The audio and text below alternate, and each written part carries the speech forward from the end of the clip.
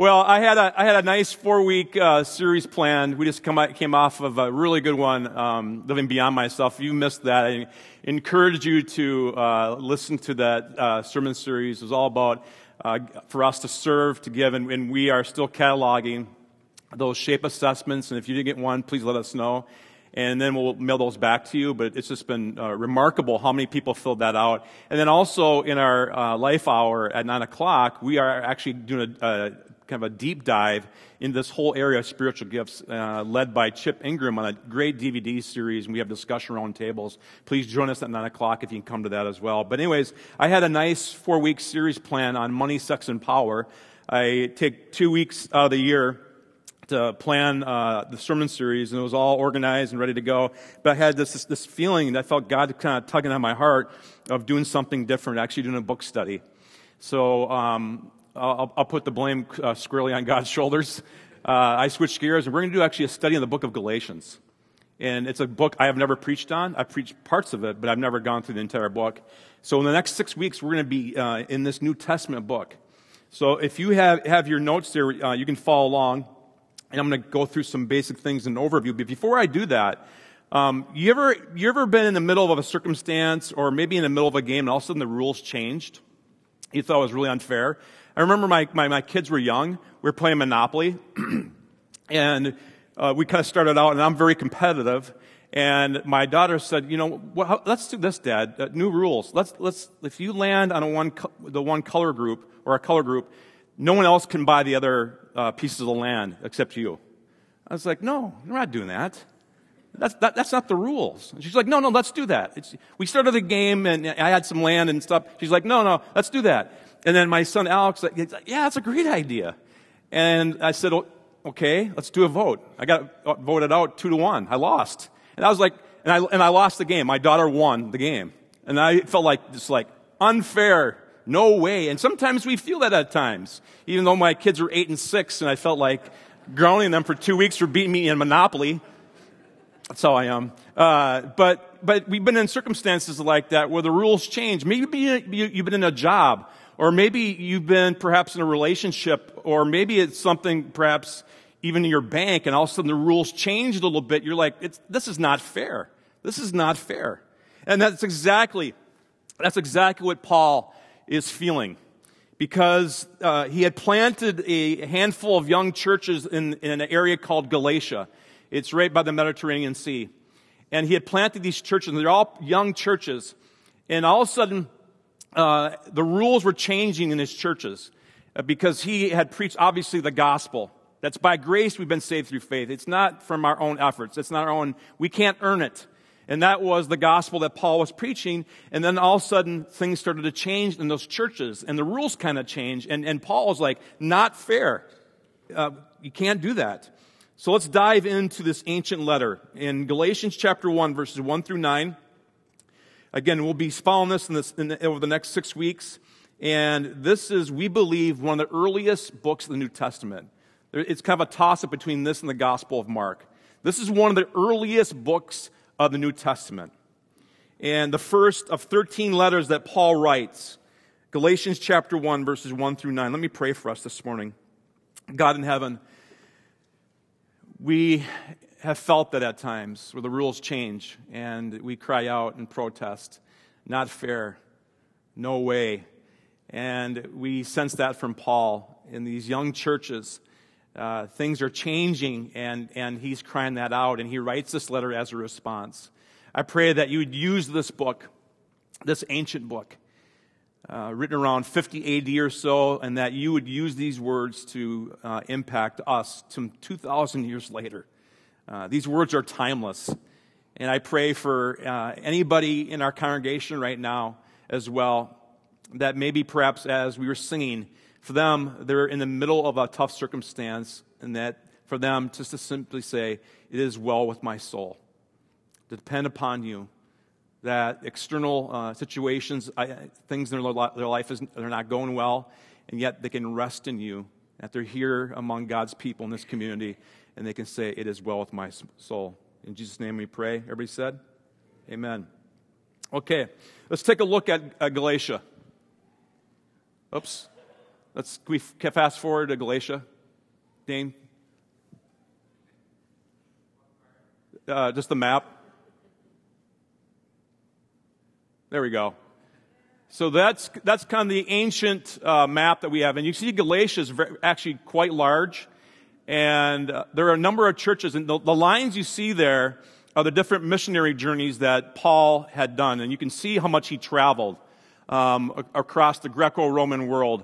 And in Galatia, there were a number of young churches that he had planted. And he writes this letter, and some believe he's actually writing this letter from Ephesus. We're not exactly sure. But he's writing to them, and he has certain words to say. Let's jump into verse 1. This letter is from Paul, an apostle. I was not appointed by any group of people or any human authority, but by Jesus Christ himself and by God the Father, who raised Jesus from the dead. All the brothers and sisters here, join me in sending this letter to the churches of Galatia. So it's a handful of churches spread out in Galatia. May God the Father and our Lord Jesus Christ give you grace and peace. That word grace is going to be very important for us. Jesus gave his life for our sins just as God our Father planned in order to rescue us from this evil world in which we live. All glory to God forever and ever. Amen. Now he jumps in. It's an abrupt change right here. You can notice that actually in the ancient Greek, you really notice it in the manuscripts. I am shocked. I am shocked that you are turning away so soon from God, who called you to himself through the loving mercy of Christ. You're following a different way that pretends to be the good news, but is not the good news at all. You're being fooled by those who deliberately twist the truth concerning Christ. And then he gets really serious here. Let God's curse fall on anyone, including us or even an angel from heaven. Wow. He's serious. Who preaches a different kind of gospel. A different kind of good news, that means the gospel, than the one we preach to you. I say again, we have said it before, if anyone preaches any other good news than the one you welcome, let that person be cursed. So he mentions curse twice. He's a bit upset here. Now, let's just break this down a little bit before we get into the contents of these 9 verses. First of all, audience. If you have teaching notes, follow along. Well, actually, you have location in history. It's the churches of Galatia. And then audience is this. Christianity began really as a Jewish movement because Jesus Christ and his disciples were Jewish. So it was a Jewish movement, and a lot of these young churches that Paul planted in Galatia and Ephesus and Thessalonica and Colossae, they were mostly Jewish believers there. So that's the audience that he's writing to, is a mostly Jewish audience, Jewish believers, those who came to Christ, turned away from Judaism and accepted the grace and mercy found in Jesus Christ. And it was a radical change in their lives. As we talked in our adult ed class this morning, it was a radical makeover for them to do that. And for many, and I've seen this actually happen for those who grew up Hindu or perhaps Muslim, that when they come to Christ, a lot of times they're ostracized from their family. And that was very common back in that day for those who were Jewish Christians, that a lot of times their families would disown them and they would be left on their own and they would join this community. They would join this new community within churches. That was actually one of the strengths of the early church. Now, circumstances. The circumstances were that the Jewish believers were giving in to these opponents of Paul. Paul always had opponents wherever he went. And these are people outside of the church. And they were spreading propaganda that Paul was making up something. And that the Jewish believers, and especially the Gentile believers, needed to do something different than what Paul was talking about. They were saying, turn away from this grace, mercy garbage. You need to go back. You need to go back to the Old Testament way. I'm going to talk more about that. And the author was Paul.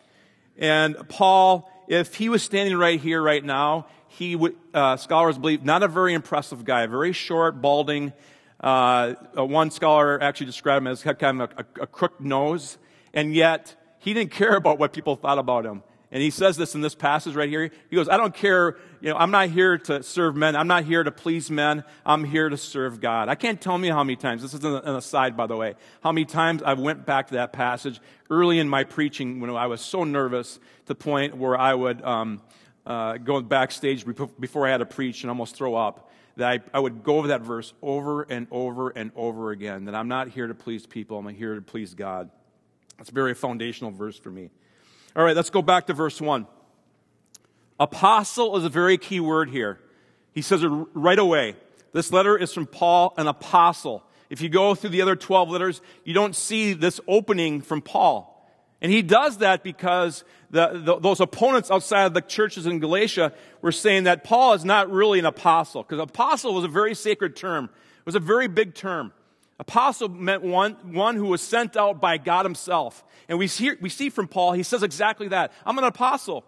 I was not appointed by a group of people or by human authority, because that was what his opponents were saying, is that he's here as a so-called apostle, he calls himself, but really that sort of thing comes from his friends.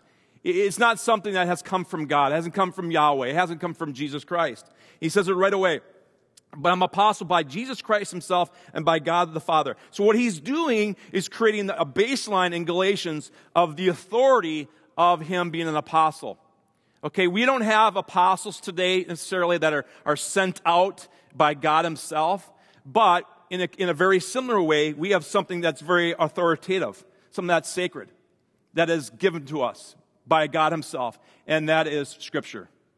And this is something that we ought to hang on to. It's not simply written by humans, even though God used humans.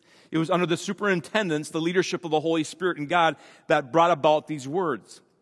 In our culture today, and especially over the last 20 years, this book, this text has been under attack over and over and over again, because one of the loopholes they try to create for those who oppose the Scriptures, they say it's not authoritative. It simply comes from men. Men were chauvinists back then, so it's definitely against women. And these are simply merely words from human beings. We can't trust these. That's why it's so important for us to remember a verse like 2 Timothy 3:16. You may want to write that down if you're new to the Bible. It says that all of Scripture, all the Bible is God-breathed. The literal is exhaled. So like God exhaled his word to us, Old Testament and New Testament. And because of that, it's from God. It's from Jesus. Jesus, who is the Word. The Word became flesh and made his dwelling among us. And because of that, God's Word has authority over our lives. And that's a question that we ought to ask ourselves, very similar as we see Paul. He's an apostle. He has authority from God. We have the Bible. It has authority in our lives. But do we have certain areas in our life we kind of pull like the police, the yellow line, and say, no, this area of my life I don't place under the authority of God. This is mine. This is my area. And I'm not going to submit that to God. I encourage you this morning, I encourage you to actually open up your life, pull away the yellow tape and say, I want to make my life totally submitted to the authority of God and what he wants to do in my life. And as we're going to see over and over, the constant theme of Galatians is freedom. It's freedom. You'll notice in our graphic, it's a graphic of a keyhole. And the idea, what Paul's trying to do, he's trying to free these young Christians in these churches in Galatia because of some circumstances I'll get to in a second. But God's word is authoritative. I'd like you to turn to 1 Thessalonians. 1 Thessalonians chapter 2, verse 13. And 1 Thessalonians is one of those books, it's actually to your right, that's a little hard to find. It's like you're trying to find it, paging it through your Bible. But 1 Thessalonians chapter 2, verse 13, another letter from Paul. Okay? If you read the beginning of this one, for example, it just starts out very typical of what Paul writes, and that's why Galatians is so singular and unique from the rest of his letters. But anyways, 1 Thessalonians chapter 2, verse 13, he writes this: Therefore, we never stop thanking God that when you received this message from us, you didn't think of our words as mere human ideas. Okay? It didn't come from people. It didn't come simply from humans. He says this: you accepted what we said as the very word of God, which of course it is. And this word continues to work in you who believe. And that's God's word. And it's mentioned actually twice. Underline that phrase. The very word of God. Then he comes back to it. He says the very word of God, which of course it is. And he says again, and this word And he's referring to the tradition of the gospel at that time, but also to the Bible. And that we believe that God's word's important. And I just love the fact that it's mentioned twice. It's authoritative. Is my life exposed and opened up to the authority of God's word, even in the areas the verses I don't like? In the areas perhaps it's evil and suffering. It's an area of theology we call theodicy, when we hold that God is good, God is great. Thank you for my food. Amen. No, just kidding. God is good, God is great, but also there's the reality of evil and suffering. And many of you know exactly what I'm talking about. You're in the midst of it right now. And perhaps you're like, well, my suffering isn't as bad as some people, but still, it's your story, it's your experience, it's real. You're hurting. And we have these three, we try to hold these up. And what happens typically when we're suffering is that we tend to escalate the suffering or the evil, and we tend to de-escalate God's goodness or God's greatness.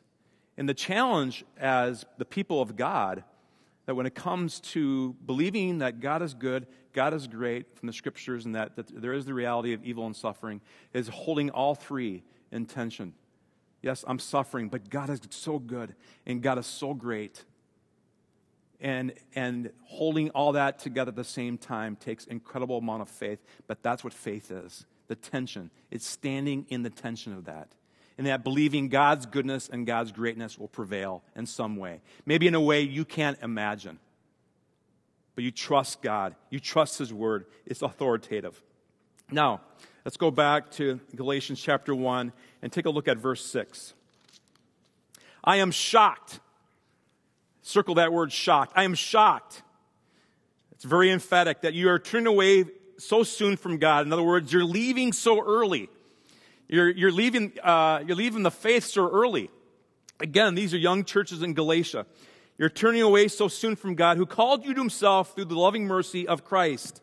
You're following a different way that pretends to be the good news. But it is not the good news at all. You're being fooled by those who deliberately twist the truth concerning Christ. And what he's saying is that I'm so shocked that so early in the starting of these churches, he says, that you're turning away from this gospel of grace and mercy. And all of a sudden, you're giving in. You're giving in to something else. How many of us in our own lives have been shocked by something? That all of a sudden, in the midst of something different occurred. Maybe it was in your family. You're just so shocked. All of a sudden, they just went in a totally different direction. Like my sister-in-law and her family, where they estranged themselves, if that's a correct phrase, from our family for 3 years. When our kids were young, they just cut all ties. No Christmas, no Thanksgiving, no vacations. We used to vacation together. And for 3 years. And my kids suffered from that. They missed their cousins. We had no connection, no tie, because of a very fixable conflict. And some of you, that's part of your story. And we were shocked by it. Shocked to the point where we had tears in our eyes. And I'm sure Paul had a very intimate relationship with these churches, and he's shocked by the fact that they're turning away. He's very concerned. That's why right away in the opening words, he comes out with how he's shocked by what's happening here. It's a different way. It's a different way. It mentions in verse 6 and 7. And then in your teaching notes, number 2 was Galatians. So number 1 is what Galatians teaches us, the authority of Scripture. But number 2 is the reality of different gospels. And that's what Paul is fighting against. And what was happening is that these Jewish believers began to infiltrate the church, the churches in Galatia, and they were given in to Paul's opponents. And Paul's opponents are saying, okay, this whole new church thing and all that, okay, that's great, but to really be a true Christian, and this is what's for the Gentile believers, you've got to go back to the Old Testament and follow the 613 commandments. If you truly want to be a Christian, you have to go back to what's called the Law of Moses, and that's 613 commandments. And in case you've never read them before, I printed out 25 pages, list all 613 commandments. Let me read some for you. One of them is to love God, obviously. Okay. Next one is not to intermarry with Gentiles. That was part of the law. That was one of the 613 commandments. Not to curse a father or mother. That was one of them as well. And there's a whole bunch of them on incest. I think that would be very common sense. Next, not to travel on the Sabbath outside the limits of one's place of residence. Next, not to eat a worm found in fruit. If you go to Mexico, no, just kidding. Not to boil meat with milk. That was a law. Okay? And it's just endless. Next one. Not to muzzle a beast while it's working in produce, which it can eat and enjoy. Okay? Not to swear needlessly. Not to violate an oath or swear falsely. Not to break a vow. Not to hang out with people from Canada. Just kidding. That's not in there. All right. But it's endless. It's endless. And what was happening is that these Jewish believers gave in to these opponents, and they started bringing that stuff in and saying, okay, for us, you Gentile believers, if you want to be truly a Christian, you got to follow all these. You can't eat the worm from the fruit. You can't leave your place of residence on the Shabbat or the Sabbath. There's this endless laws. And Gentiles are confused by this. And Paul is trying to fight against this because the whole message of Christianity is one of grace and mercy. It's not about the law. It's to be freed. And what was happening in these churches in Galatia, they're sort of teetering on the precipice of actually imploding because this law, these 613 commandments were beginning to really cloud over these churches and these new Christians, these Gentile believers that were coming out of the woodwork, and they knew that message of grace and mercy, but all of a sudden they come into church, and pretty soon it's like, oh, no, you got to follow. It's like the ushers holding the 613 commandments as you walk in, and by the way, you need to follow these this week. Can you imagine something like that? And Paul's fighting against that. And he says that's the reality of a different gospel. And I think in the same way, though, when it comes to Christianity, don't think for a second you and I are like free and clear of like any kind of legalism. Because I think too often in churches, we pretty soon after being a Christian for a while, that Christian legalism can really filter in. Just like the church in Galatia. I remember growing up, and I love the heritage of my small Baptist church in western Wisconsin. I've said this story many times. 25 people on a good Sunday. But it was just a very tight-knit group. But there were certain rules, certain laws, so to speak, legalisms, that were known in our fundamental Baptist background. And I had to kind of deprogram myself as I made my way to college. But things like, we couldn't dance. And we couldn't watch most shows on television. I'm dating myself, but Happy Days was risque. Okay, WKRP in Cincinnati was way out there. Can't watch that. Okay, and we couldn't play cards. No alcohol. And I was growing up in this. I felt like so much of the Christian faith was what I couldn't do. The thought in my head as a young boy, what can I do? What can I do? And that's what happens with legalism. And we have legalism, I think, in a number of ways. And I got this off a great website just on how Christian legalism can happen. And this, I think, for you to listen to this and ask yourself the question, is this something I do? And say, God, free me. Just like the Galatians, like Paul, free me from this. I believe that God loves me more when I behave. I entirely avoid alcohol, makeup, or jewelry out of fear of condemnation. My good friends are all from one church or denomination. When I miss a Sunday service, I feel guilty. Actually, delete that one. You should feel guilty. Job security. When I sin, I feel guilty even after I ask God to forgive me. How many of us, it just hangs with us. And the devil wants that seed of guilt to stay in there. And I've mentioned this before. One writer says that guilt and shame are the great paralyzers of our faith. And if you can feel guilty about when you ask for forgiveness, I think Satan has a hold. When someone gives me a gift or does something kind for me, I feel unsettled until I can do the same thing for them. I believe that God is most glorified through my preferred style of music. I've had several conversion experiences, but I still doubt my salvation. That might be you this morning, that you're locked, you're imprisoned, that you've given yourself into a different kind of gospel, because that is not the gospel. I like to make an example out of wrongdoers.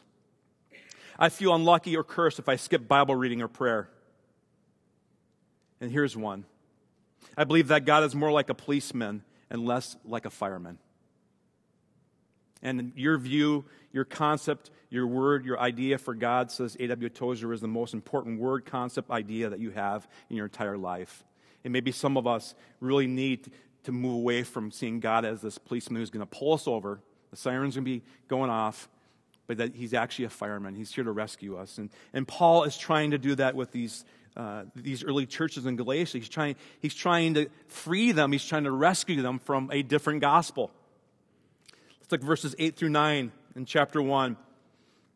Paul gets a little bit ticked off here. Let God's curse fall on anyone, including us or even an angel from heaven who preaches a different kind of good news than the one who preached to you. Good news, you can simply draw a line to that. It's the gospel of Jesus Christ, the gospel of grace. I say again that we have said before, if anyone preaches any other good news than the one you welcome, let that person be cursed. He mentions curse twice. What it actually means in the Greek, eternal condemnation or eternal damnation. He's not holding back, because Paul is very clear on the gospel of grace. And that was very important to the beginnings of Christianity. And you might be asking yourself, what is the gospel? What is the good news? I hear different preachers, different sermons, but I want to just make it really simple. And it's in another letter from Paul, Ephesians chapter 2, verses 8 through 9. Ephesians chapter 2, verses 8 through 9. God saved you by His grace. You can't merit it. I was getting my hair cut yesterday by a new hairstylist, and she asked me what I did, and I told her, and all of a sudden, and I told her I was doing a wedding. I did a wedding last night, and she's like, "Oh man, a lot of pressure on me to cut your hair." Anyways, all of a sudden, like within 2 minutes of the conversation, so tell me about the Scientology stuff with Tom Cruise and John Travolta. I'm like, whoa, where'd that come from? All right. And one of the things that about Scientology, if you don't know much about that, but also the major world religions, it's all based on works. It's all about, in a different version, a bunch of commandments that you have to follow. And Paul says, no, God saved you by His grace when you believed, and you can't take credit for this. It's a gift. You can't do anything to earn it. It's a gift. Salvation is not a reward for good behavior, for the good things we have done. So none of us can boast about it. Isn't that beautiful? And my prayer is, and this church has been so centered on this gospel of grace over the last 30 years, and my prayer is that it continues for the next 30 years doing the same thing. That we hold up this gospel of grace and we don't fall into different kinds of gospels, different rules, different legalisms. That when people come through the front doors, that they feel freedom. They feel freedom. They feel freedom to be who they are right now. And that God loves them. That love can't be taken away. But God loves them so much, He's not going to leave them there. It's not rules. It's not regulations. It's the grace of Jesus Christ. Can I get an amen?